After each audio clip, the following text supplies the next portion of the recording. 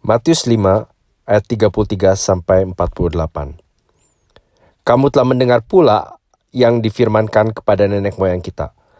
Jangan bersumpah palsu, melainkan peganglah sumpahmu di depan Tuhan. Tetapi aku berkata kepadamu, janganlah sekali-kali bersumpah, baik demi langit, karena langit adalah tahta Allah, maupun demi bumi, karena bumi adalah tumpuan kakinya, ataupun demi Yerusalem, karena Yerusalem adalah kota raja besar.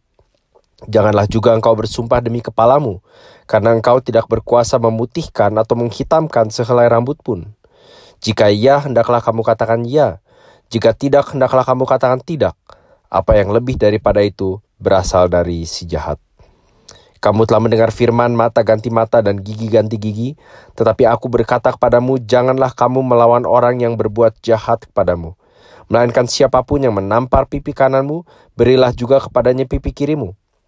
Dan kepada orang yang hendak mengadukan engkau karena mengingini bajumu, serahkanlah juga jubahmu. Dan siapapun yang memaksa engkau berjalan sejauh 1 mil, berjalanlah bersama dia sejauh 2 mil. Berilah kepada orang yang meminta kepadamu, dan janganlah menolak orang yang mau meminjam daripadamu. Kamu telah mendengar firman, kasihilah sesamamu manusia dan bencilah musuhmu. Tetapi aku berkata kepadamu, kasihilah musuhmu dan berdoalah bagi mereka yang menganiaya kamu.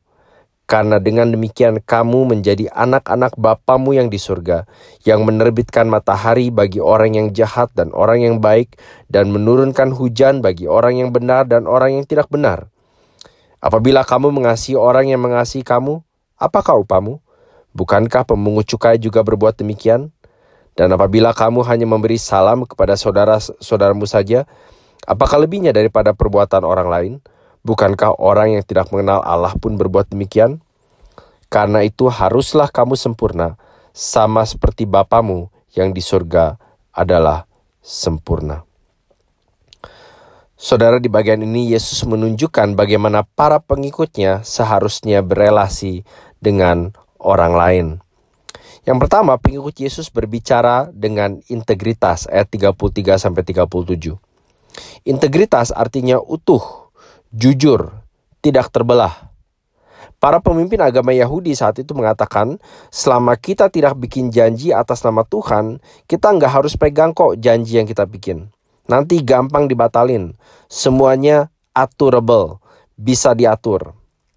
Itu sebabnya untuk menghindari pakai nama Tuhan, mereka bikin janji demi langit, atau demi bumi, atau demi Yerusalem, atau bahkan demi kepala mereka sendiri. Hari ini bilang ya, besok bisa ganti jadi mungkin atau tidak.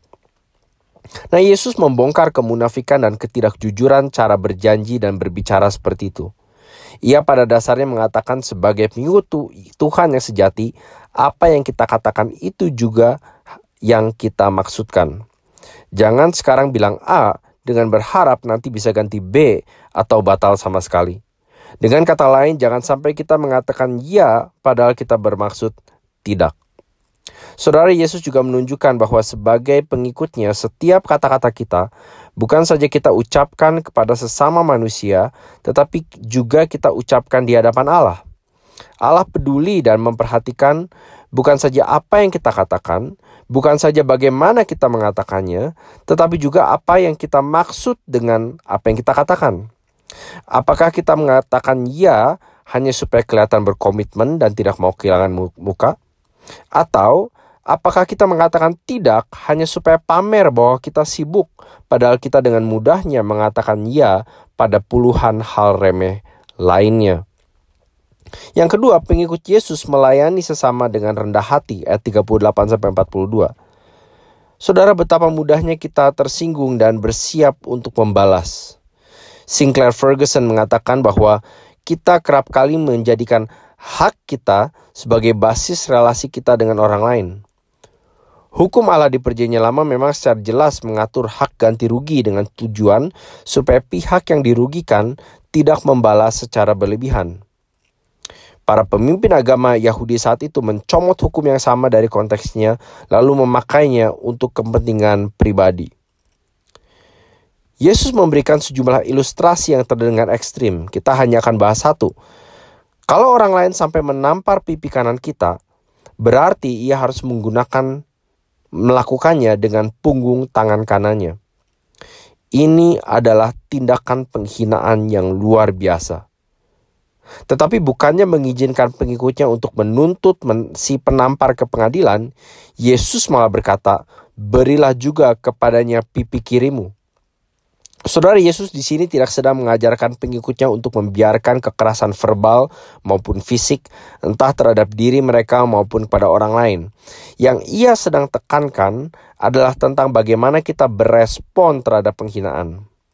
Kalau kita membalas penghinaan dengan menghina balik, atau dengan menuntut ke pengadilan, apa bedanya respon kita dengan orang-orang yang tidak mengenal Tuhan? Yesus mengingatkan pengikutnya bahwa basis relasi mereka dengan Tuhan adalah anugerah.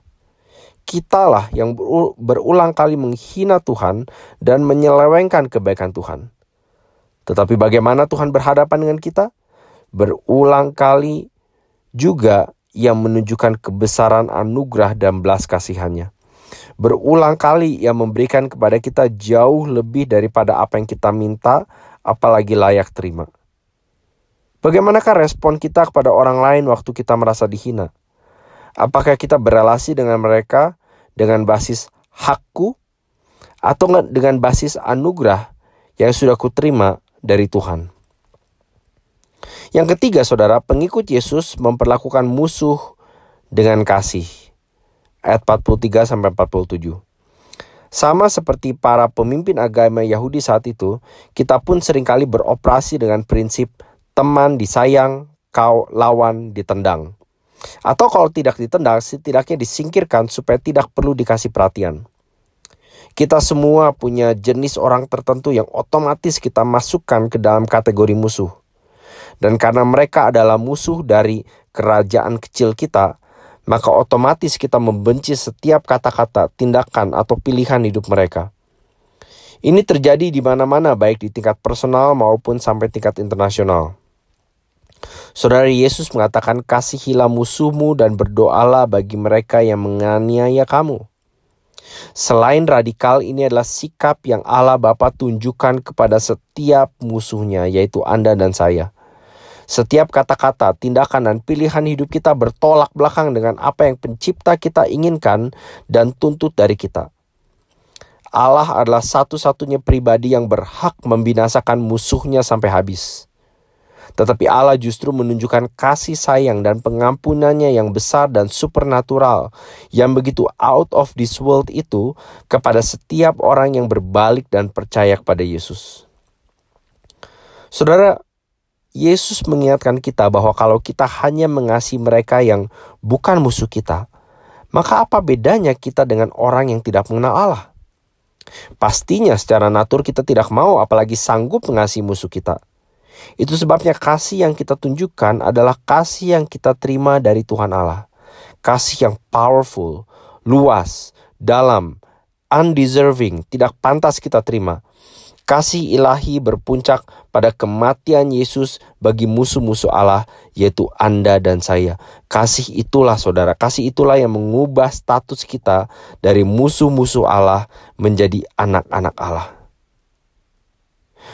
Bagaimana cara kita berpikir, berbicara, berdoa, dan bersikap terhadap musuh-musuh kita? Apakah kita memperlakukan mereka sama seperti Allah Bapa telah memperlakukan kita? Saudara, Yesus menutup bagian ini dengan kalimat, "Karena itu haruslah kamu sempurna, sama seperti Bapamu yang di surga adalah sempurna."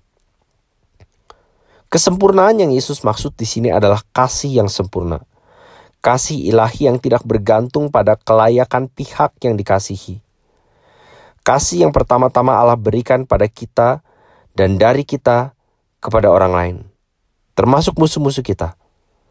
Kasih yang bergantung pada perasaan atau bahkan kuatnya kasih yang tidak bergantung pada perasaan atau bahkan kuatnya komitmen kita, melainkan kasih yang bergantung sepenuhnya pada besarnya kasih Allah Bapa kepada kita. Kasih itu tidak saja mengubah status kita menjadi anak-anak Allah, tetapi juga mengubah hati kita sehingga kita mau dan bisa mengasihi sama seperti Allah. Mari kita berdoa. Bapa, ampuni kami karena bahkan sebagai anak-anak-Mu, kami lebih sering mengikuti tabiat duniawi kami daripada tabiat surgawi yang Engkau telah tanamkan di dalam hati kami. Tolong kami untuk senantiasa mengingat, merenungkan, mendoakan bagaimana Engkau telah mengasihi kami dengan begitu luar biasa di dalam Kristus. Tolong kami untuk dapat mengasihi orang lain, khususnya musuh-musuh kami, sama seperti Engkau telah mengasihi dan mengangkat kami menjadi anak-anak-Mu. Demi nama Yesus kami berdoa.